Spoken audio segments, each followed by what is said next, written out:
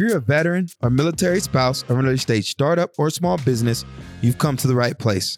Welcome to The Transition, where we demystify the entrepreneur experience for veterans and military spouses who've already made or are looking to make the transition from the military into entrepreneurship. I'm your host, Iron Mike Stedman, the voice of The Bunker. I'm a Marine Corps veteran, social entrepreneur, and member of the Bunker Labs branding team. There's nothing quite as exhilarating as catching that entrepreneurial bug. That moment you come up with a great idea and commit to figuring out how to bring it to life. You're so excited that you tell all your friends and family about it. One day, you finally decide to pull the trigger, dip into your savings, build your first website, and start selling.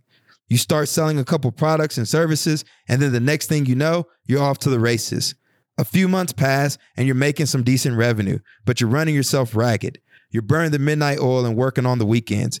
Everyone tells you that you need to start hiring other people to help, but you don't even know where to begin.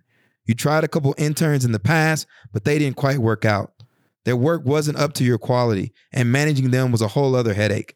You read books and listen to podcasts of successful entrepreneurs who tell you that you need to build systems, hire the right team, and delegate so that your business can run efficiently without you.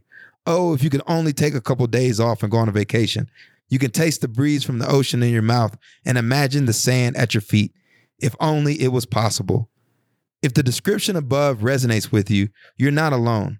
Launching a venture is one thing. Documenting and capturing core processes and procedures down to the minute detail so that your business can run efficiently as possible is a whole separate beast. It's not glamorous or sexy, but it's a key component of successfully run ventures. Once you start generating revenue, it's no longer about validating the business model, but ensuring long-term sustainability. To discuss this issue with me, I invited on today's show Ashley Berghoff, CEO of A Squared Online, which helps freelancers and online service providers adopt the practices, processes, systems, and effective delegation strategies that will give them daily clarity and focus. Ashley and her team exist to help entrepreneurs to grow their businesses while experiencing real freedom. A few months ago, I was connected with Ashley by way of Gabriella Bell from Organized Q after expressing my frustration with feeling overwhelmed by all the different aspects required to effectively run my company, Ironbound Media. After working with Ashley and her team for the past few months, I knew she would be a great guest for an office hour session on The Transition, where we bring on SMEs to deliver actionable advice to the Bunker community. She recently published her first book, Eureka Results: How Entrepreneurs Can Turn Their Best Ideas into Reality. In the following episode, we discuss establishing systems, empowering your team, and her book, Eureka Results. By the end of this episode, you'll have a better understanding of establishing processes and procedures within your own business. This episode of The Transition is brought to you by the MetLife Foundation and their commitment to supporting veteran and military spouse entrepreneurs. In addition, the foundation also provides mentorship and financial health resources to veterans and military spouses transitioning into the workforce. As always, I hope you enjoyed today's show and that it accelerates you on your own entrepreneurial journey.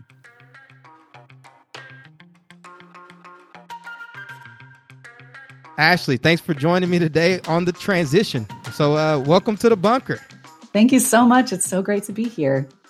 I'm super excited to have you on the platform. One of the reasons I wanted to bring you on is, I typically do interviews on this show, some peer-to-peer learning amongst veteran entrepreneurs and military spouses within the Bunker Lab ecosystem.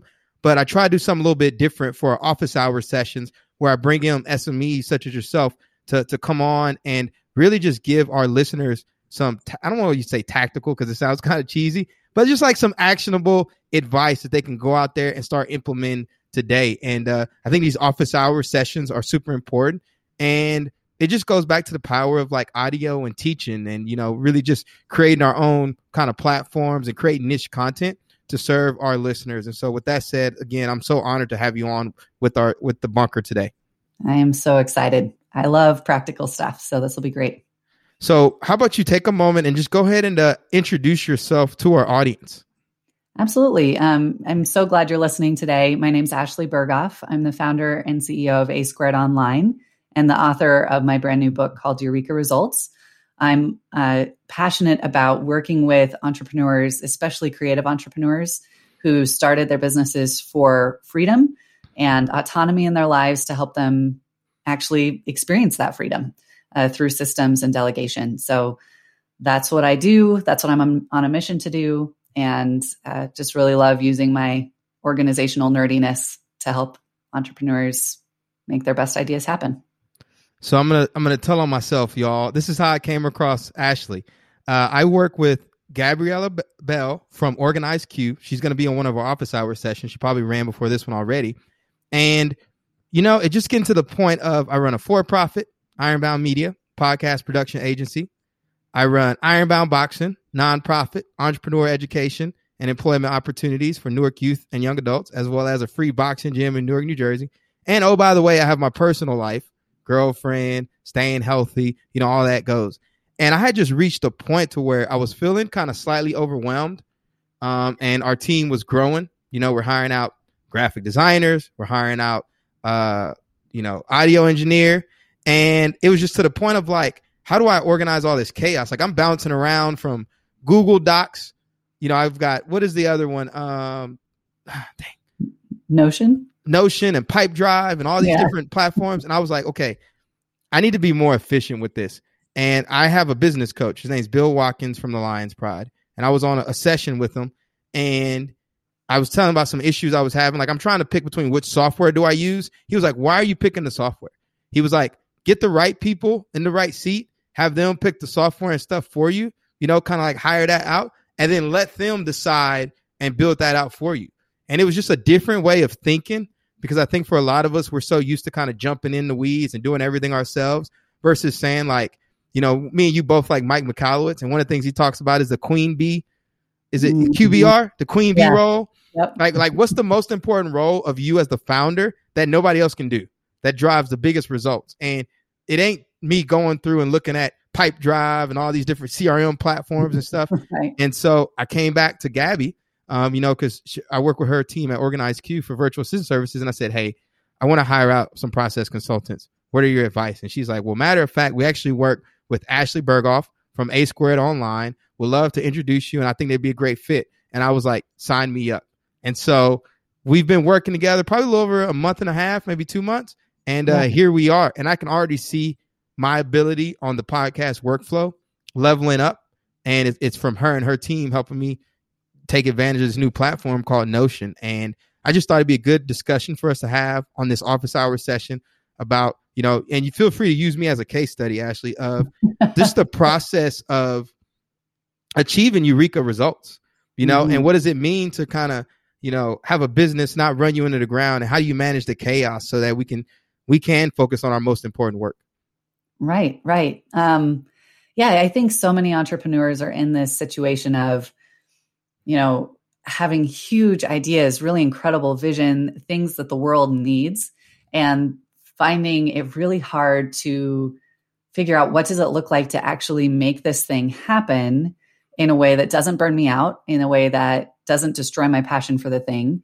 And, shiny object syndrome is real. I run into a lot of people who have so many half-finished projects that they have floating around. So what does that look like? And a lot of times when we first start working with a client, we start with that, how are you feeling about things? Where are you? What do you want to see happen? How can we streamline your life and build in some structure, right? Because a lot of times what can happen in a growing company is when you first start, you can throw spaghetti at the wall, see what happens, kind of reinvent the wheel for each new client because you only have a few, make it happen, still have an incredible result, make your client happy. But at a certain point, you can't take on any more clients and you're trying to figure out how to grow, right? So with you, Mike, we were looking at that and saying, okay, you're taking incredible care of the clients you have. You want to be able to bring on more clients and work less. How can we keep the service you're providing at the same level and start to lock in some of these pieces so you're doing them the same way every time and they're happening on automatic, they're being delivered by your team and those sorts of things. So a lot of it is kind of stepping back for a second, getting a picture of how things happen today, because you already had a system, right? It just wasn't clearly defined in your own mind or easily able to delegate to someone else. So it's how is that happening? What is the system that's happening today? And how can we start taking those individual puzzle pieces and giving them to other people, locking them in, automating them to start building in that structure and scaffolding so you can keep growing. Before we do a deep dive, one of the things I want you to do is you're an entrepreneur yourself, and in this age of social media, look at me on LinkedIn and Instagram. I'm so successful. And one of the things that we like to do here at the Bunker is we like to take off our armor, and show people, what it's really like on the other side. Because I try to tell people entrepreneurship is like the Wizard of Oz. You get there, you pull the curtain back. There's a guy back there pulling a bunch of strings. But for some reason, people don't like to admit that. And so, if you wouldn't mind sharing with the audience something that you're struggling with, either personally or professionally, as a business owner. Yeah, I think one of the things I've been thinking about a lot lately that I've noticed in myself is because I'm a systems person, if I don't manage my time perfectly, I feel this kind of extra dose of shame around it. And I think there is, like you're saying, with the social media world that we're in, this expectation that if something is your specialty, you're not allowed to still be working on that for yourself, right? So this is my passion. It's my area of expertise, my area of training, but sometimes I don't manage my time well, right? I make mistakes in these areas. I don't have perfect systems in my own business. I'm constantly iterating on those things. And I want to change my own approach to my business away from, I'm the expert and I know everything there is to know, and towards, this is my craft. This is my vocation. This is what I'm learning. This is how I'm growing in these areas. This is what I'm discovering. And this is where I'm failing, right? To say, part of the reason that I believe in systems so much is that I have had multiple areas in my life and my business where they weren't there, and I paid the price for that. And so, I think that's something that's been a struggle for me in some ways, to start saying out loud, to say, yes, I'm good at what I do, but I screw up my systems sometimes, and I don't always manage my time the way I want to. And sometimes I need my own preaching, to remind myself of what I really believe is true about these things, because I can fall into the exact same sticking points and obstacles that my clients do. So that's been a weird feeling, to start getting out in public and saying, I'm not perfect about this. I still love what I do, but I'm not perfect at it. I can relate 100%. That's why I have a podcast. Sometimes I need to go back and hear my motivational talk. So I'm like, Mike, that's right.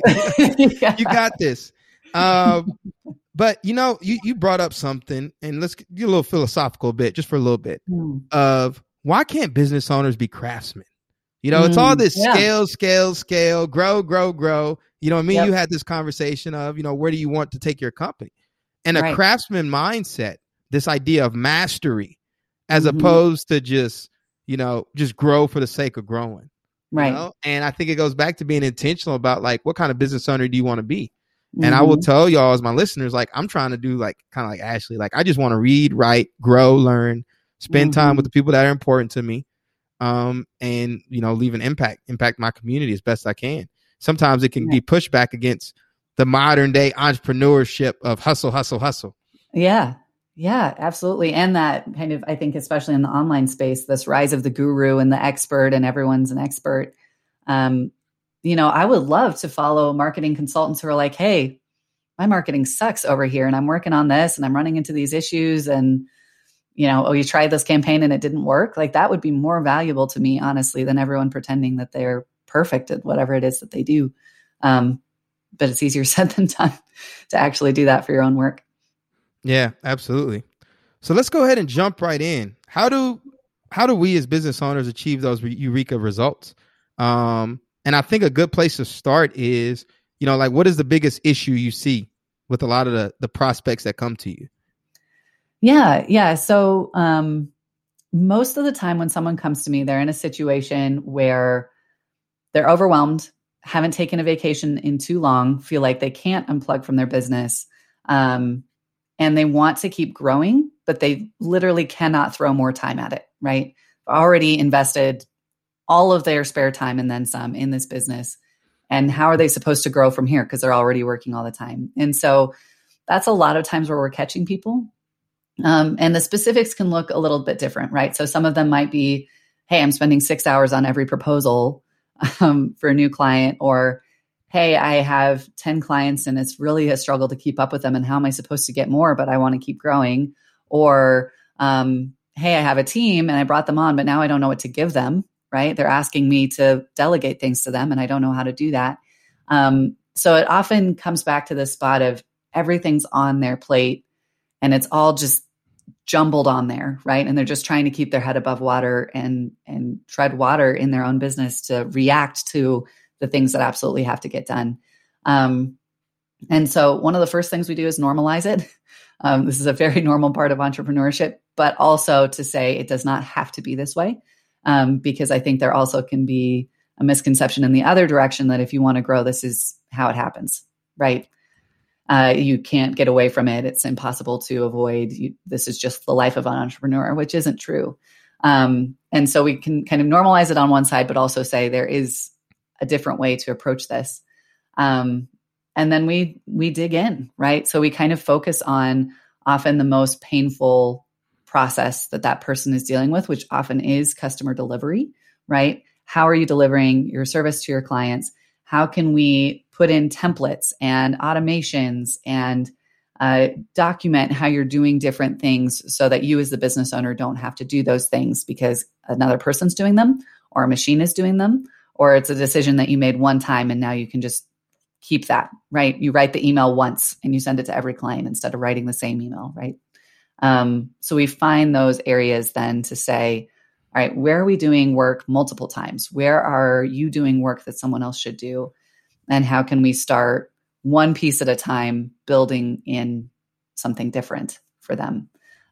So it doesn't have to be this huge renovation overnight. For some clients, it can take a little while and just one step at a time. Just to give our listeners an understanding of the breadth and scope of some of the kind of clients and industries you work with, do you mind sharing some of that? Because we have a lot of Main Street businesses. You know, they're out there, they're the craftsmen, they're the makers. We got the tech startups, that are pre-seed or they've already launched. So we've got a wide range here at Bunker, but I will tell you, a lot of entrepreneurs are definitely in the mix. So they're not running on auto yet. Yeah. I mean, it's not easy to do. It's a completely new skill set for many entrepreneurs. We work with a lot of online service providers, copywriters, brand strategists, coaches, consultants, graphic designers, WordPress coders, people like that. We have a SaaS company that we're working with right now. So helping them with their client delivery for software. Who else? I'm trying to think recently who we've worked with. We haven't worked as much with the product businesses or the in-person services just because a lot of times they are a little bit more specialized. So for example, a dentist or a lawyer, they're going to have a specific kind of lingo and certain kind of industry knowledge that you need to really be useful for finding the gaps in their process. But that said, one client that we worked with, she was a list builder within a company. That's something I've never done before. And in some ways we can actually be more helpful in that way because we can look at a process and not be able to follow it in certain places and be able to find the gaps that often the business owner doesn't see because everything is so clear to them, right? They're like, well, obviously you go straight from this thing to this thing. But we can kind of play the role almost of a new employee in their business to find where the gaps are and then help fill them. So we've worked with a lot of different companies. So one of the things that everybody, this word systems gets talked about. And I know when I first started, I didn't really know what systems was, but everybody's like, you need to focus on systems. Can you explain to our listeners, what do we mean when we say systems? Yeah, that's an incredible question. And it's a huge, the big idea of my book really is redefining what systems are. A lot of times we tend to think of systems as process and procedure manuals, checklists, documentation, those process flow maps that we've all seen that can be incredibly complex. And those aren't not systems, but systems are actually much, much deeper and broader than that.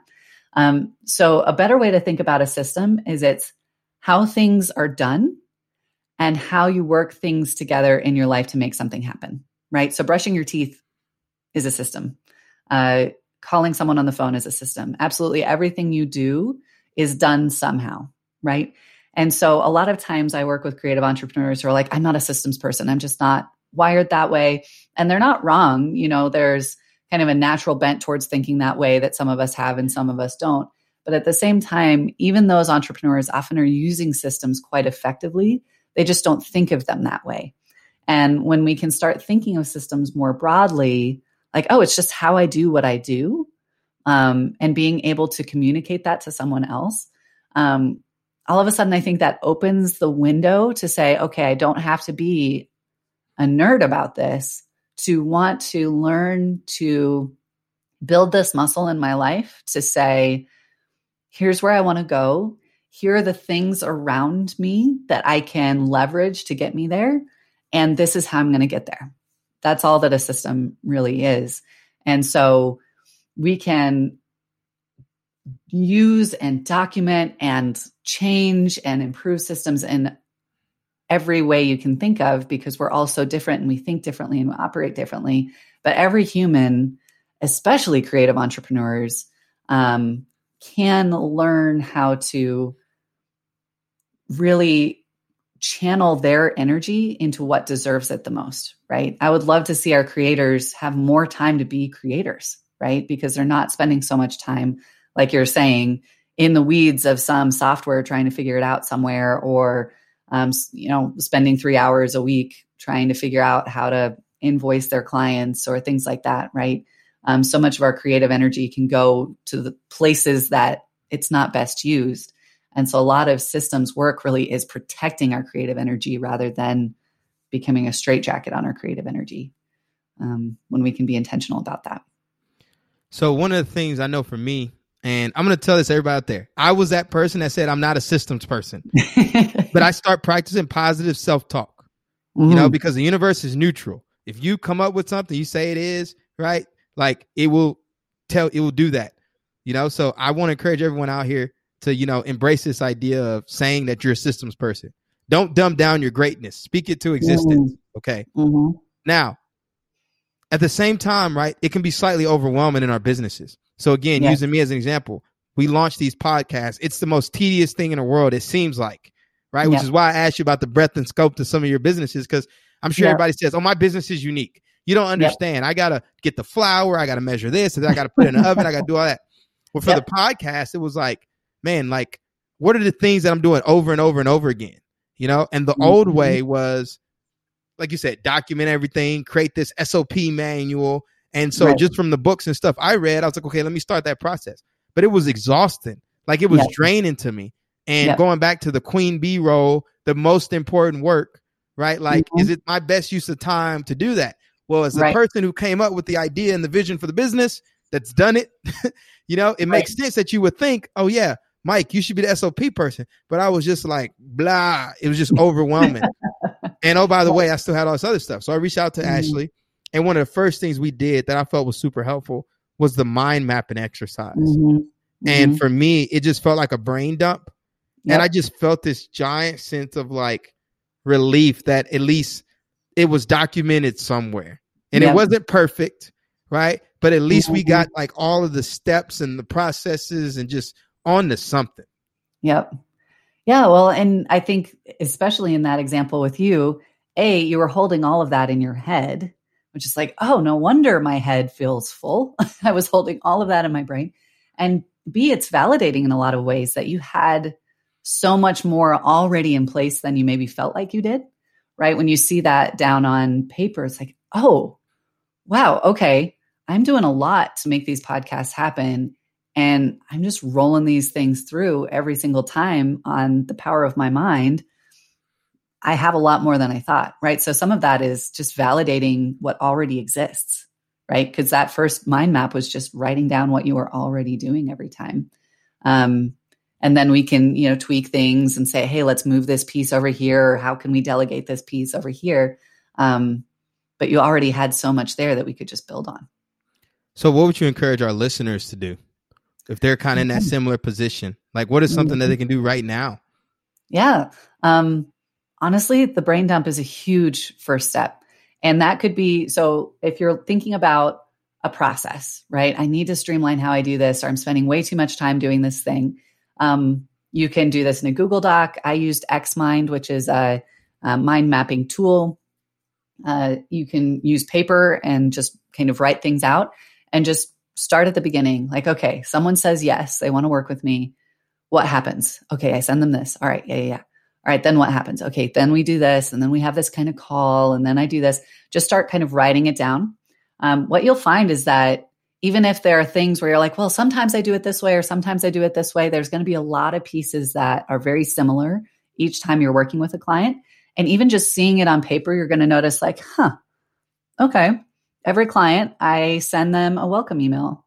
What if I made that a template instead of writing a new one every single time? Okay. Or, okay, I spend a lot of time right here. Is my client actually getting a ton of value from this step? Maybe not. Okay. Is there a way I can delegate that, streamline it? Once you see it, a lot of that stuff becomes a lot easier. Similarly, if what you're feeling instead of kind of wanting to fix a process is just generalized overwhelm, like I cannot possibly keep up with everything that's going on, we follow a similar process in just paper, Google Doc, whatever, dump everything out, absolutely everything, personal, professional, everything that your head is telling you. Because what's interesting about our brains when it comes to holding things in your head is your brain is not good at differentiating urgency, and will just treat everything as if it is urgent, right? Which is why we'll wake up at 2 a.m. and be like, I need to do that thing. And really, once you think about it for a second, you actually don't need to do it till next Thursday, right? So your brain's doing this constantly and always kind of bringing these things back to your awareness so you don't forget about them. Which just adds more stress. So a lot of times what happens if you do this with what's in your brain, just get it down on paper. A, you're going to realize there's a lot of stuff on there, but B, you're going to realize that not nearly as much of it as urgent as your brain is telling you it is, right? So once you start getting it down, you might realize like, oh, okay, like I'm going to be in huge trouble if I don't get those 2 things done today, but that's it. Okay, cool. I'm going to do those 2 things. And then tomorrow I'm going to come back and I'm going to do this again, right? Once that happens, your brain can release everything else because it knows it's captured. And you have kind of consciously brought it to your awareness to say, that's not happening today. I made that call. It's not going to happen, right? It might be disappointing, right? Right. Sometimes you'll look at it and be like, I want to be able to just get it all done. But there's no such thing as getting it all done. There will always be more, always. And so the goal is to get it all out and then be able to make decisions with what you see. Don't try to do it in your head because that will just add to the stress of it and the confusion of it. But once it's down in front of you, a lot of times things will kind of start to become clear on their own of what you want to do next with that. What I liked in your examples, you emphasize kind of like the sales process. Like what is the, how do we market, what sales script are we sending them, et cetera. And I'll tell you all, one of the first things I did that was a system and that made it click was I created what's called a customer activation cycle, which is like, what does it look like to bring a customer into the Ironbound ecosystem, from initial contact to getting them to signing and purchasing one of our packages and then taking them on. And like clockwork, when I launched, like that was one of the first things I built. It was working like clockwork. Step 1, initial meeting, find out about them. What are their goals? What are their focuses? Step 2, book a working session. Then we start following this same template. Step 3, pick a package. And step 4, client kickoff. You know? And it was like a very basic system. And I had it mapped out visually, but it just worked.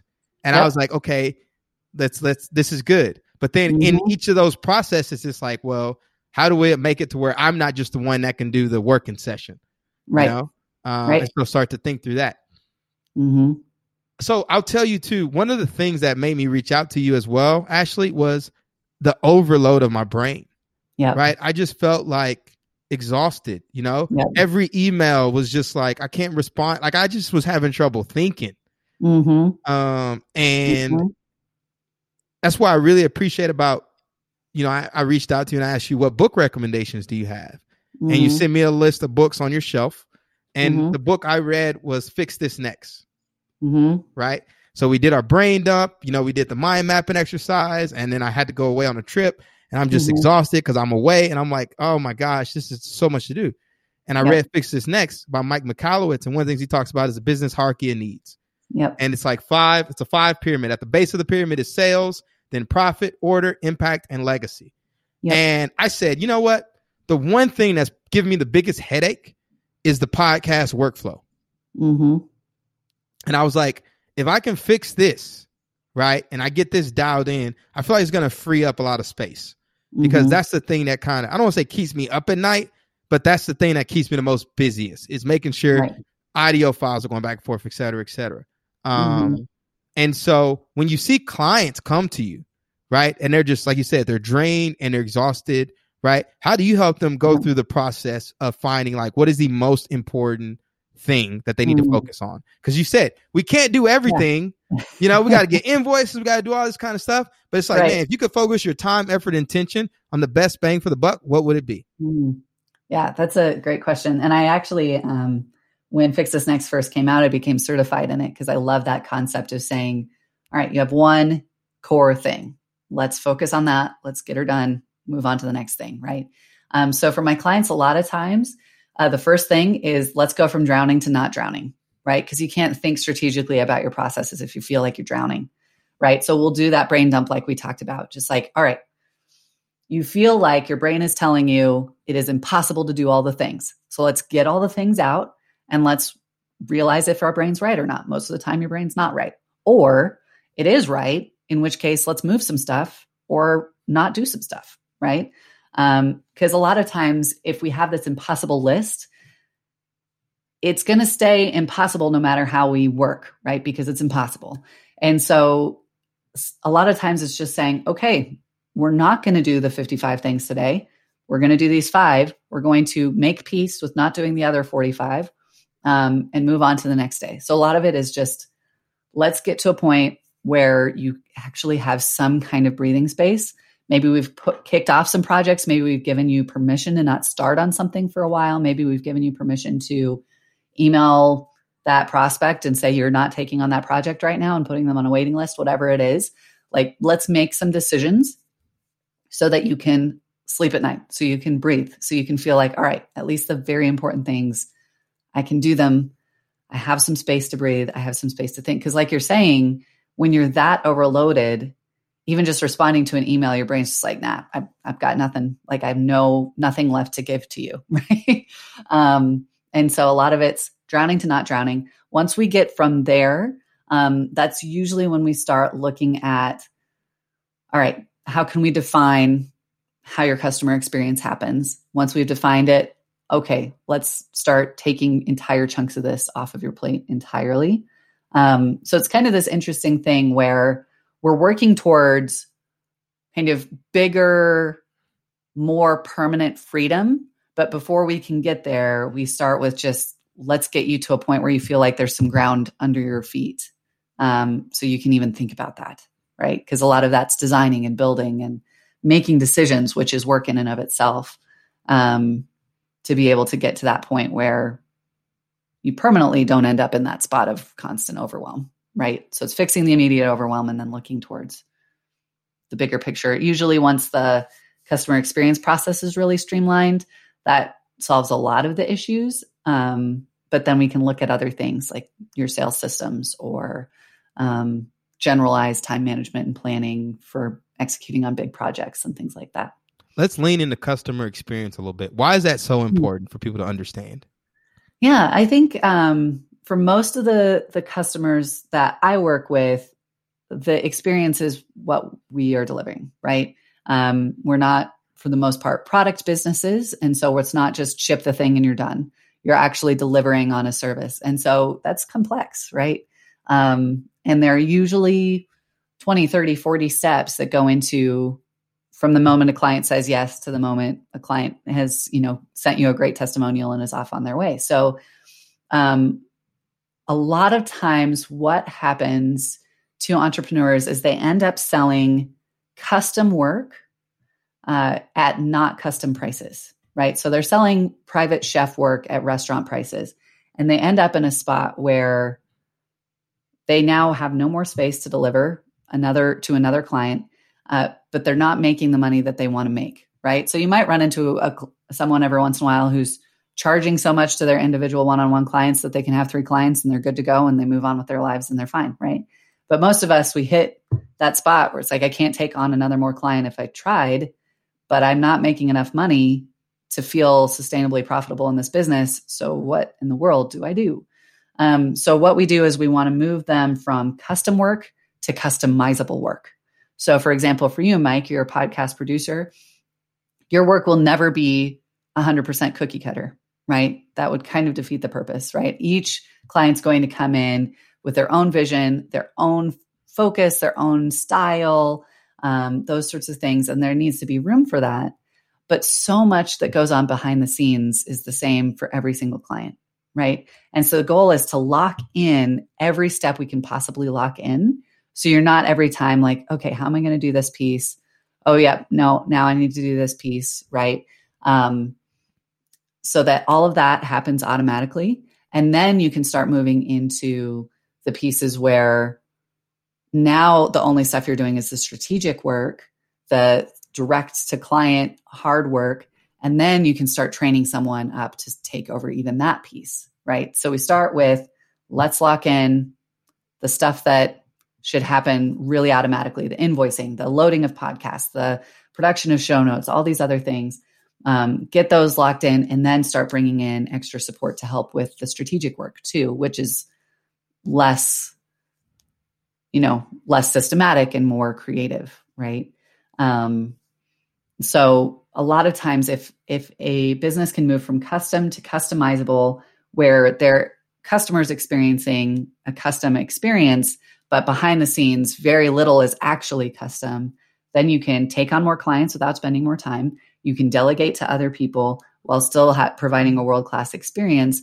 Once all that's in place, now you actually have space for an optimized sales funnel to bring in more clients. Because until that's the case, you can have the best sales in the world, but you won't be able to serve those people. You won't have time. You won't have space. So that's usually a good spot to start with. So to break it down for y'all, right? I'm a service-based business. So how did I go from custom to customizable? Everyone wants a different type of podcast, different industries, different everything. I have templates. I have a template for my initial meeting. I have a template for my working session. I have a template for the show notes, even this, right? And so it's really plug and play. And I ask the same question, right?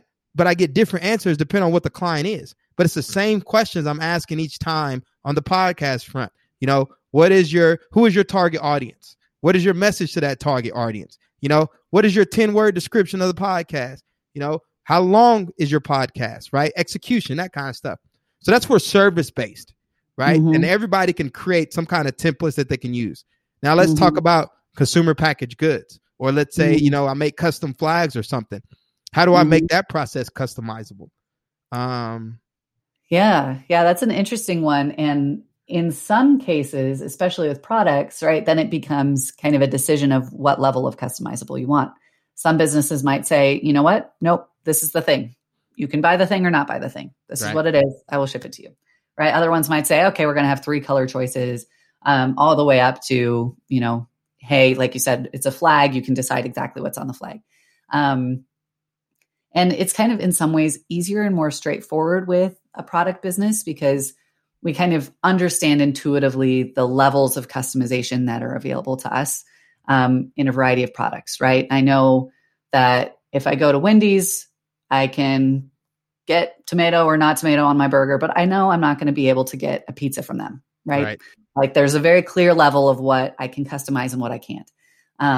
And so for product businesses, that can be easier in some ways of just kind of deciding what makes sense in terms of providing a lot of extra value by being customizable versus not, right? For a box of cereal, most of us would not be willing to pay how much it would cost to get a custom box of cereal.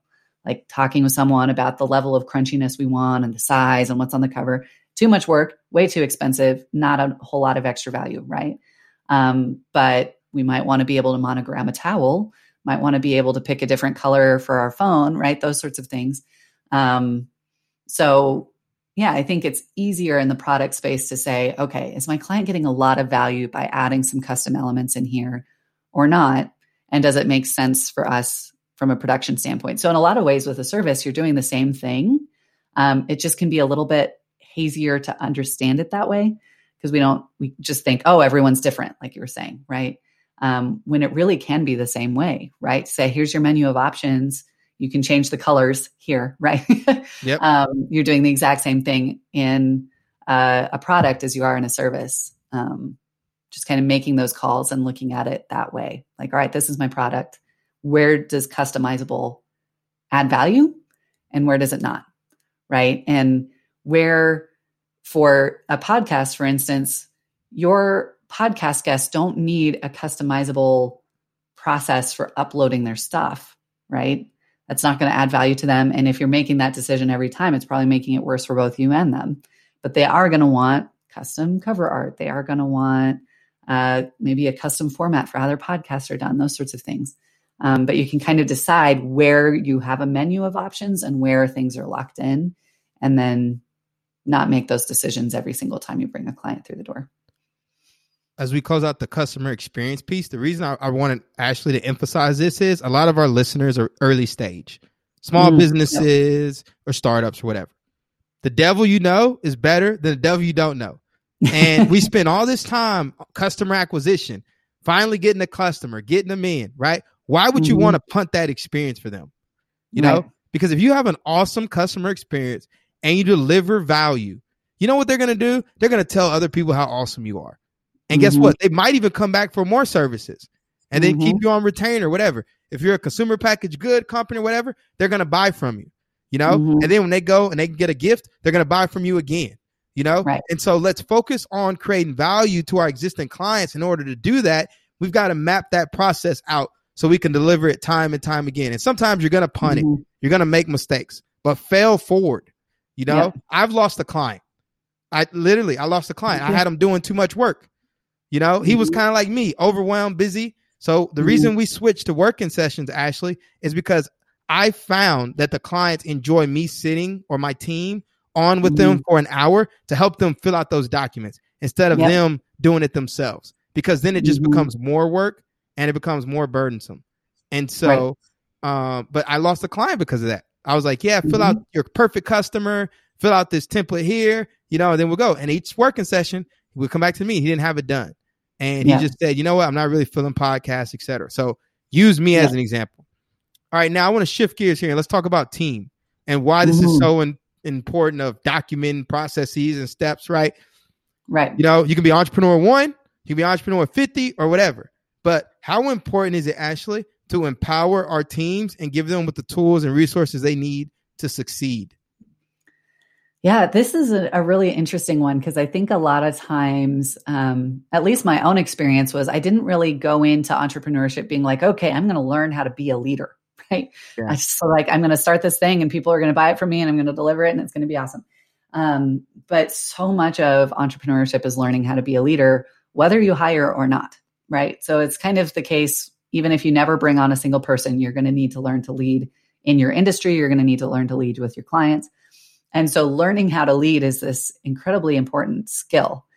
And so a lot of times I'll run into entrepreneurs who hire their first team member and their team member comes to them and says, okay, I'm so excited to be here. How can I help you? And the client's like, I don't know. Like, you want me to tell you how I can help you? And it's like, yes, I need you to tell me how I can help you. Right. And your team needs clarity of what's happening, how things happen in your business. What's the playbook for how your business works and where they can plug into that, right? And so a lot of it's being willing to lean into that and learn how to articulate your vision to another person, articulate your standards to another person, and then get out of the way and trust them and let them work, right? And this has been so hard for me to learn because you know, our business is our baby and you're used to doing everything yourself. And it can be really hard to hand that off in any form to another person.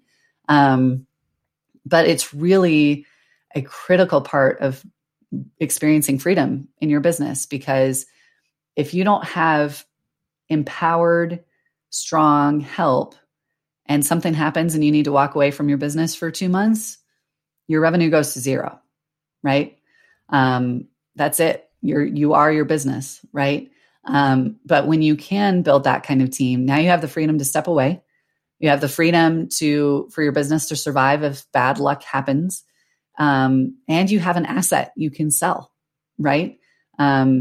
Anytime you have built something where someone else can step in and run that business, now you have something bigger than you. You've created jobs for other people. You've created an asset you can sell. You've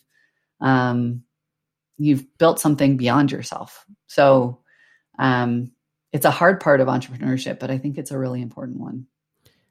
I'm going to give my feedback to this. And one of the things I found is that your core purpose, your brand, which is going to be a whole another office hour session, is so important to have dialed in, I think, before you start bringing on other team members. Yep. Because they need to understand your why and what drives you. And I used to think this stuff was hokey pokey, like core values. We ain't got time for that. We're trying to make money, pay our rent, utilities, all this kind of stuff.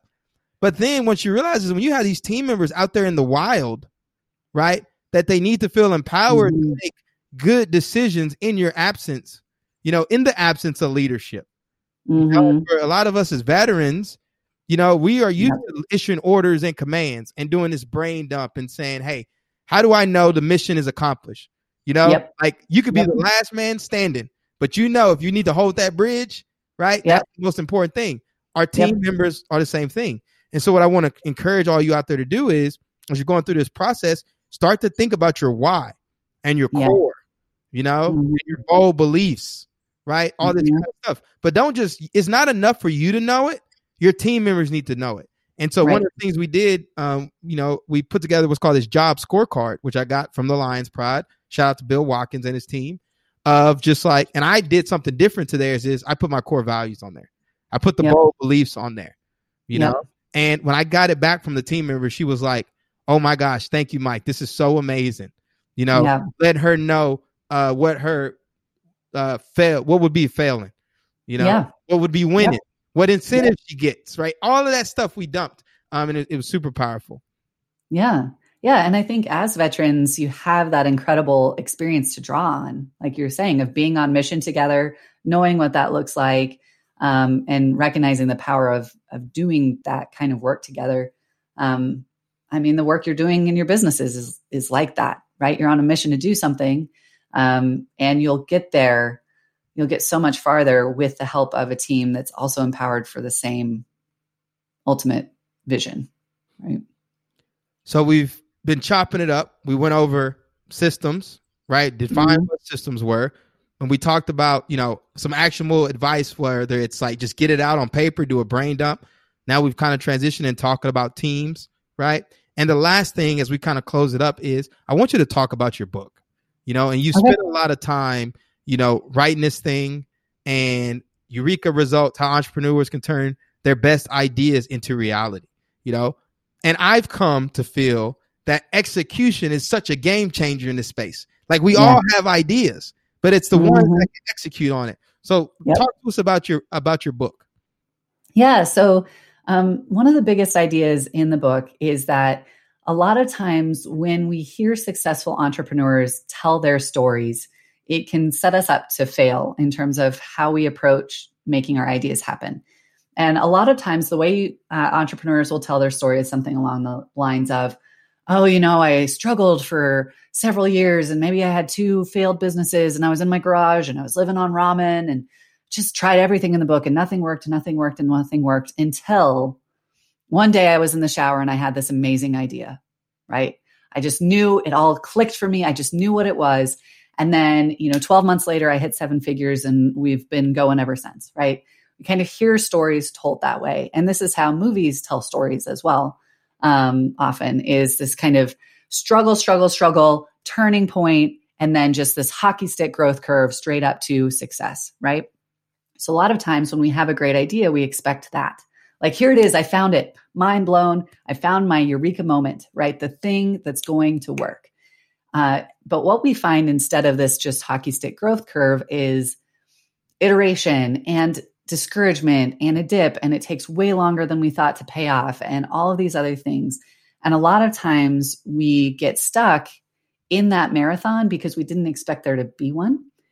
And we can think maybe my idea wasn't so good after all. I've run out of steam. I've run out of motivation. I was so excited about this. I'm not anymore. This is really hard. This isn't working like I thought it was going to.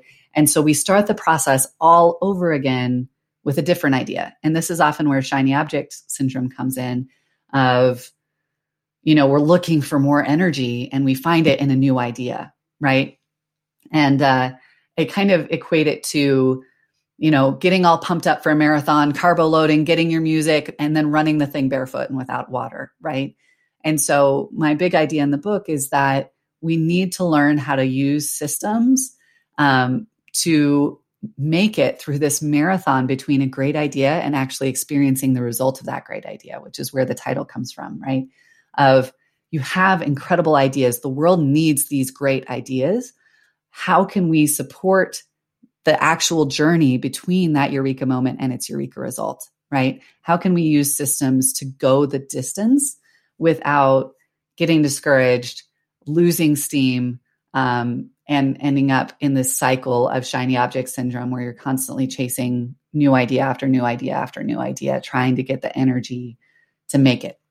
So that's the idea of the book, really wanting to support people through that marathon, show them, here are some systems you can use. Here's how to think about systems to do this, but also to normalize this experience of, no entrepreneur has arrived. That's not a thing, So how do we experience the messy middle together? Because that's where we all are. So I'm really passionate about it, really excited to see how that conversation unfolds, because this is really just the beginning of a conversation around those things. But you're right. The ideas, we all have so many ideas. Those aren't the problem most of the time. It's just how do we support each other all the way to the finish line of making that idea happen. Well, Ashley, I appreciate you taking this time to drop some knowledge bombs to the bunker. As we start to close out this interview, you got listeners from all over the country, all over the world, veterans and military spouses. What would you like to leave them with, or what words of encouragement do you want to close out with? That's a great question. So I would say, for those of you listening, thank you so much for your service. Thank you for serving our country in the way that you have. And thank you for bringing the skill sets and the ideas and the knowledge you have to this space. We need you. And we're all in this together. And your ideas are good ones. And I would just hope that you don't feel discouraged when things are hard, to know that those ideas are still good, that they're worth investing in, that it's worth staying in this together, and that you're not doing something wrong when it's hard and when things are taking a while and you need to iterate and experiment. We're all doing that, and it's one big experiment that's worth doing. In addition to your book, Eureka Results, what other books do you recommend people start reading as they start to understand how to, get out of the weeds of their business? Yeah, that's a great question. If you're looking to hire a team, Mike Michalowicz's book Clockwork is a useful one. I know Mike mentioned that earlier. Kind of thinking about how to document, how to delegate effectively. Mike has a lot of experience in leading teams. 1 Minute Manager is kind of a fun short read also for leading teams and kind of learning to combat micromanagement if you have that challenge like I do. If you're thinking about, what it looks like to manage your time effectively and get out of the overwhelm and those sorts of things, I'm trying to think of what some great resources might be. This isn't a book, but I really enjoy following someone called, her handle's The Lazy Genius. Her name's Kendra on Instagram. It's sometimes fun to follow other entrepreneurs who are finding ways to do this business thing while actually having a life, and experiencing, balancing those things out. So she's fun to follow. And Fix This Next, I think, is a great one for that too, to be able to give yourself permission to focus on one problem at a time. Because sometimes it really is just giving yourself permission to do that. Well, this has been a great interview. And again, can't thank you enough for doing this and all the work you're doing with me and my company. You know, like I said, just getting me in the notion and getting me to, you know, start to build out my processes. It's relief. Like I jump in there and I see all my clients listed. Before I had like a whiteboard. You know, people are like, how many clients you got? I'm like, 1, 2, 3. I'm trying to figure it out. But now, you know, starting to get that out is just great. So where can people follow you and how can they reach out to you? Yeah. So our website and handles are all A Squared Online. So it's asquaredonline.com or the same on Instagram. I'm also on LinkedIn and Facebook under my own name, Ashley Berghoff. And if you're curious about the book, that's at eurekaresultsbook.com. Awesome. And for our listeners, do me a favor. Go ahead and subscribe to The Transition on iTunes, Spotify, or whatever listening service you're using today. We'd greatly appreciate if you left us a review and shared this podcast with other veteran entrepreneurs and military spouses in your network that you feel can benefit from this information. Look, this is an organic show, y'all. My goal is to personally impact 10,000 veteran entrepreneurs and military spouses, and I can't do it alone. So I humbly ask you to share this show and help us spread the word. If you want to get plugged into the Bunker Lab ecosystem, visit www.bunkerlabs.org, select the city nearest to you, and sign up for our local newsletter. From there, attend one of our networking events, either virtual or in person. It's that simple. Be sure to join Bunker Online, where you can learn more about our many different programs to support your entrepreneurial journey. We have programs that will take you from idea to invoice, incubate you, and position you to grow alongside other founders and CEOs. You can register today by clicking connect at bunkerlabs.org. Thanks again, Ashley. And for everyone else, thanks for tuning in. Until next time, peace, love, and have a great rest of your week.